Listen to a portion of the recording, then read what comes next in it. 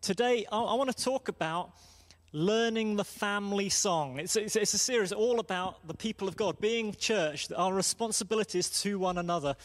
And let me just tell you about a time I went to the zoo a few years ago. It was on a kids' school trip, and I was a parent helper, and they were teaching the kids about the facts of life.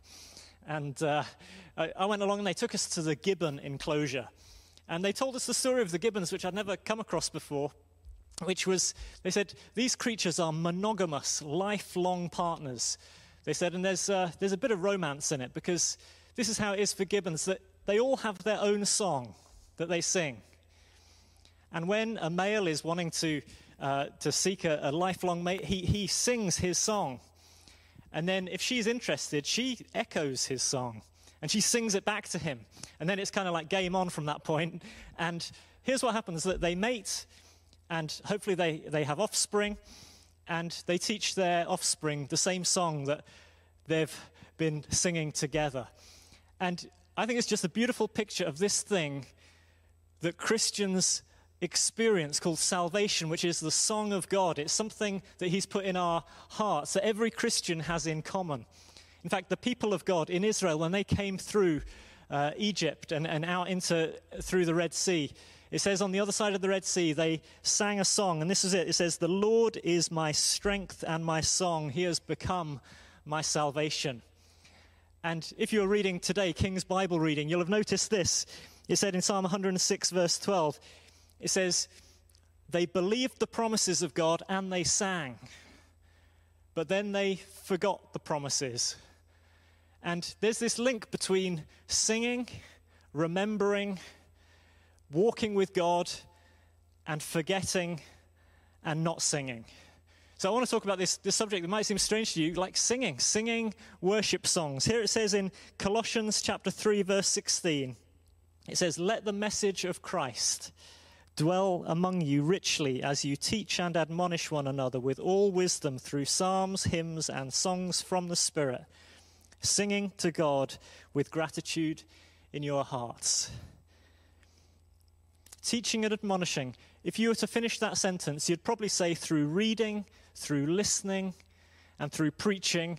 But it says this: psalms, hymns, and songs, singing to God. This is why this last few months has been hard, because we haven't got to sing very much. So today I want to encourage you to sing, worship. And I thought, rather than me just talk about this today, I thought it would be much more interesting to have a conversation with one of our worship leaders, Dara, and we're going to be talking all about worship. So let's go to that interview. Great. Well, it's good to have you here, Dara, Thanks today. for having me. And this is we're pre-recording this. We wanted to do it live, Yeah. but you pointed out this is about the only weekend you've got off before Christmas, and Yeah. you felt like being interviewed by me on your day off wasn't going to be a whole bucket of fun. Not always, no. So we're pre-recording this, which is great, and I'm Thank so you. glad that you can contribute and teach us this morning. You're a worship leader at King's. You've been leading worship for 4 or 5 years, something like that. 4 years, now, okay. yeah. Now, you told me just recently that you got tricked into leading worship at King's. I Just did. tell us about that. Yes. Luke Renshaw, who was leading at the time, asked me if I would come and accompany someone in their audition to lead worship, and they left, and he asked me if I would just keep playing, and I honestly thought nothing of it, kept playing. Next day, while I was brushing my teeth, I got the message from Luke asking if I would maybe consider starting to lead worship in some capacity. And I just thought, okay, I didn't know that was it, but here we go, and here we are, 4 years That's how later. we release leadership Yeah. at King's. Well, I'm glad he did that, because we love it when you lead worship. Thank And you. I think like many worship leaders, you have this quality in your worship leading that even if all around you is glum, and even if everybody's seemingly having a terrible week Yeah. and doesn't want to join in the singing, you almost have that refrain of that song in your head, "Though none go with me, I'll surely follow." And that's what a worshipper does, that no matter what's happening around them, they just keep on going. And then that is infectious for people, and that's so helpful. And I've been really Thank you. helped by that, and I know many have. So I thought it'd be great if you could just teach us a bit about I will try. worship and singing. There's not a lot of singing going on these days in these No. kind of COVID times. No. And many of us are finding it harder with the live stream to join in. Absolutely. And songs are dropping out of our head. But I think this is such an important thing for us. Yeah. And the Bible obviously tells us to sing, but I'd love us to dig a bit deeper today. So, absolutely. Tell us a bit what it is about singing, because some of us like singing, some of us don't. Some of us like musical theatre, yes. Hamilton, yes. Phantom of the Opera. Yes. Some of us hate that stuff. Is this just a preference, or what is it about singing that God loves? Can you just help us with that? Yeah, absolutely. I think I start with the verse in Zephaniah 3:17 that says, he will rejoice over you with singing. Our Maker and our Lord rejoices over us. He sings over us, and he rejoices while he does it. And I think we are created in his image, and we're able, therefore, to reflect that back to him through our song and through our singing. Psalm 96, 1-2 says, sing to the Lord a new song, sing to the Lord all the earth. It's a command, and there are lots of 50 commands for us to sing in the Bible, Dan. 50? 50 commands for us to sing in the I've always thought it was 49, Dara. Where is your 50th? I don't have my references, but I promise it's true. Wow, that's amazing. 50. Yeah, wow. Absolutely. And you'll find it in the Psalms as well, sing praises to the Lord. And I think we're commanded to do it, and it's a privilege to reflect back that glory back to God. Yeah. That's so amazing. So a command, and that idea that God sings over us. Absolutely, yeah. That he's a singing God. I think some translations, that verse you quoted, it calls him a loud singer. You know, he exalts over with loud singing. Yeah. And he's encouraging us to sing a new song to him. The very idea that anything's new to God or fresh to him, but he's inviting our sort of fresh expressions of worship and singing, which is really quite amazing. That Psalm 47 that you quoted there, sing praises to God, sing praises. When you mentioned that the other day, I noted it was written by the sons of Korah. Yeah. And straight away that conveys a sort of family image of a family song that they would love to sing together. And we'll come on to that later on, the effect that worship has on us together. But so reflecting back his glory, singing a new song. Absolutely. So what happens for us then? I know worship's not about us, but we all know that things change for us as we worship. And just unpack that a bit for us, please. I think a few things happen for us when we worship. Firstly, it's important to know that the words that we're singing are truth. We are singing back things about God's characteristics, about his heart, how he loves us, and actually being able to sing that and memorize that as we go is incredible for our hearts. I think often you can recall a melody or a line from a song, and God can speak to you through that. He can say something to you through that, and then you come to sing it again, and it just brings you even more joy. And it's learning that truth through song that I think can be so powerful for us as we go through. So it's like a sort of channel for truth to come to us. Yeah. And that has like a transformative effect on us. Absolutely, yeah. Actually, one of the lyrics to one of my favourite songs says, we're transformed by this one thing, to know your presence and see your beauty. And I think to know God's presence in the midst of worship is through that. We sing truth and we learn more about him as we do so, and our hearts are transformed when we do that. Wow. Yeah. That's amazing. Tell us what else happens for us. Yeah. So there's that thing of it's a vessel for truth. I remember actually when I was first a Christian. Yeah. It was a long time ago now, Dara. Don't say that, Dan. And it was like back in the 80s. Yeah. You know, and pretty much all the worship songs were basically just Bible verses with tunes stuck to them. Amazing. And to this day, those things, I don't sing them they're like friends I don't see very often, but they're like old friends that just speak truth to me all the time. Absolutely. And I found that really, really helpful in my own spiritual growth. Absolutely. To have truth sung to me. So what else does... I think the next thing that we find is that music as a whole, actually, I think brings us this emotional connection. You know, you see at football matches and other such places that people sing, and it brings them emotional connection to what's going on. And I think the same thing happens when we sing here. We feel in our hearts the words that we're singing, and I think that brings us and brings God incredible joy. And to know that through what we're doing, we're also connecting emotionally with God and getting alongside people to sing to him is incredible. And it's something that you feel when you're in the room together, singing together. So it's kind of these two things so far. You're saying this is word and spirit. It's that sense of singing truth about God, letting that truth minister to us, and the presence of God being powerfully evidenced as we do that together. Yeah, absolutely.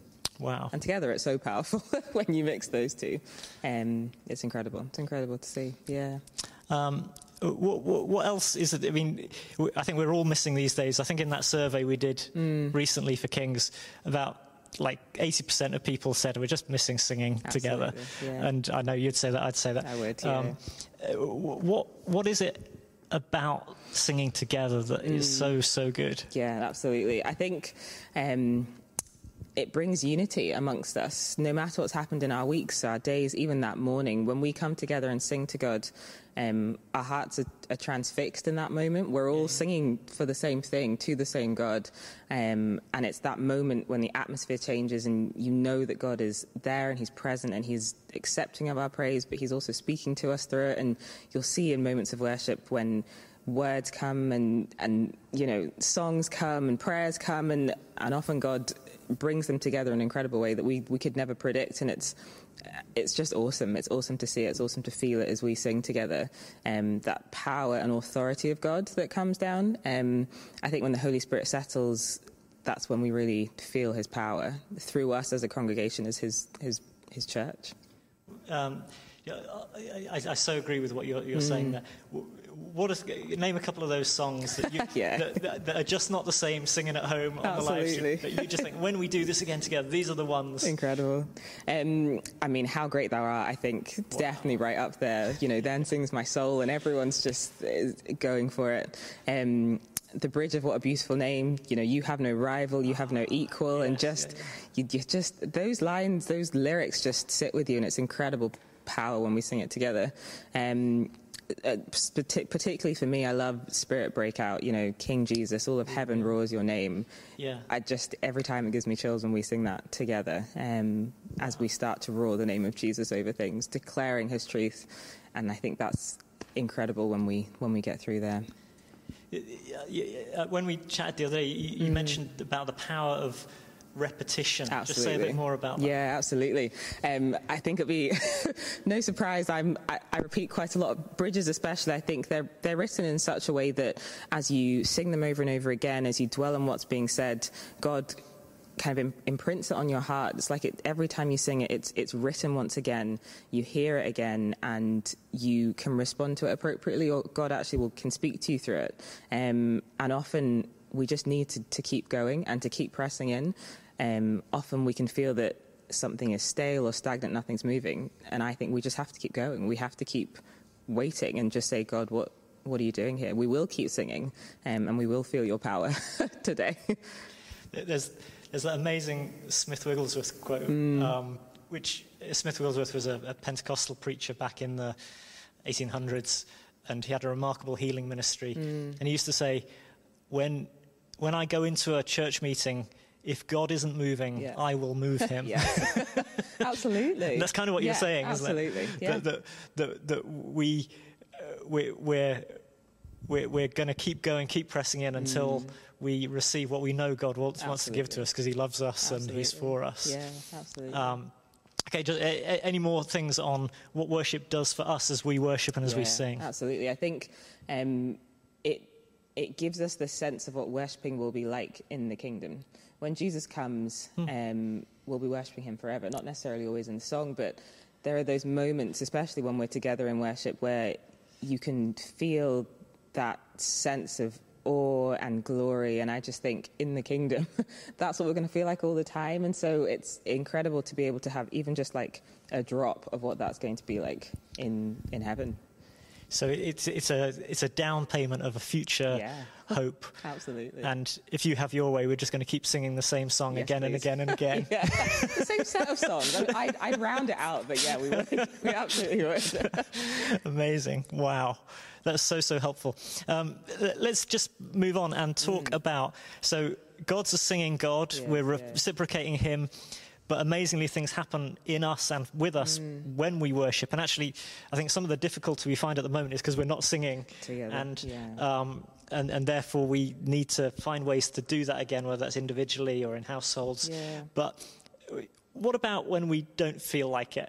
We all have this. Absolutely. You'll have it, I'll have it, Yeah. when you think, I just don't feel up to it. I don't feel like worshipping. Yeah. What advice can you give us, Dara? What have you experienced in that? People who know me will know that I can be quite blunt when it comes to things. And I think my first response to that is worship anyway, which can be difficult to hear, difficult to think you can do. But I think we have to remember, as we've spoken about, what worship can do for us and how it praises God. And I think to encourage ourselves, I would dwell on, the Psalms are really great for that, praise the Lord, my soul, so on and so forth.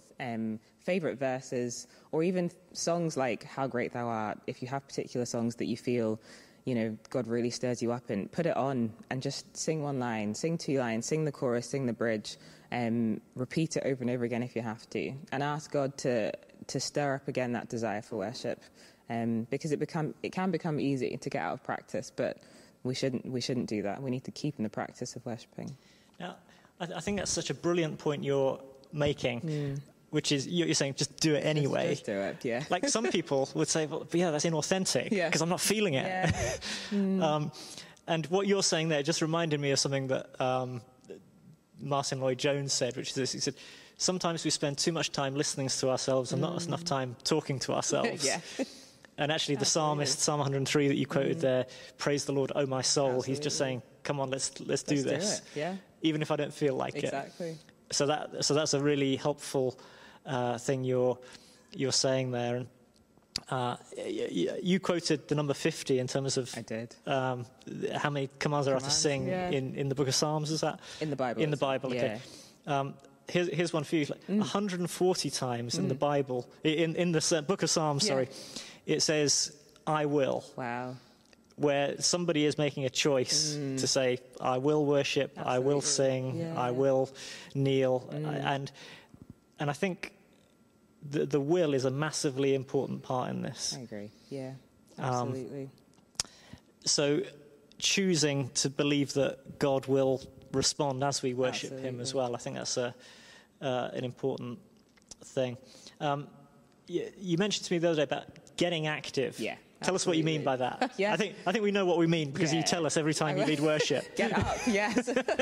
I mean, when I say get active, I mean, do as you would do if you were at church getting ready to sing. I would really encourage people to stand up. Stand up when we start worship on the live stream. If you want to, open your arms, lift your hands in worship. I live by myself, and so when I'm worshipping for the live streams, I often think, oh, my neighbour's kitchen is behind me, or across the way, we can see into each other's flats. And a couple of times I've thought how silly I must look if I'm walking around with my hands in the air, pacing around as I do. But then I thought, actually, I'm worshipping God, and you never know. People might wonder what's going on. They might think, oh, good for her if they think I'm worshipping. But it's keeping in that activity of worshipping. We're not called to worship with solemnity or anything like that. We're supposed to be joyful in worship, and I think let's open our hands, open our hearts, and open our ears to hear what God is saying to us when we worship. And that's so helpful. I think what in these days when if we are gathering together, like we're going to be gathering, some of us this afternoon, what if we can't sing, we might be able to hum or mouth words under our mask. There's going to be a lot of humming going on. I think there will be. What else can we do with our bodies and our minds to really engage? Yeah, absolutely. I think with your minds, I would say open them. Listen to the lyrics as the person leading worship sings. Hum behind the mask if you feel inclined to, but still raise your hands in glory when you hear the lines, when you feel it in your heart. Lift your hands because you're still worshipping God. Sing them in your mind if you want to. Really try and engage with what is going on. Try not to be distracted, and maybe just pray and say, God, can I not be distracted by this? Let me hear you. Let me be worshipping even though I can't sing to you today. I'd want to be, but I can't. So let's worship you anyway while we're here. Brilliant. That's really, really good. Thank you. I love hearing. I'd love to know what your neighbour's reaction is. I know. I don't know. I'm sure it's really good for them, though. So, but I think we've all had that experience. Absolutely. So, just as we wrap things up here, Dara, just take a moment, and if there's somebody watching this today and they're really just feeling at quite a low point in terms of their own relationship with God, they feel quite disconnected because of the way things are right now, just take a moment to speak to them and encourage them. Yeah, absolutely. I want to encourage us all, especially anyone who is feeling like they just can't at the moment. They can't worship and they're finding everything difficult. God knew this was going to happen. He knew we were going to be in this situation and that we would find it really difficult to worship him now. But he is still here, he is still speaking, and he still is incredibly worthy of our praise.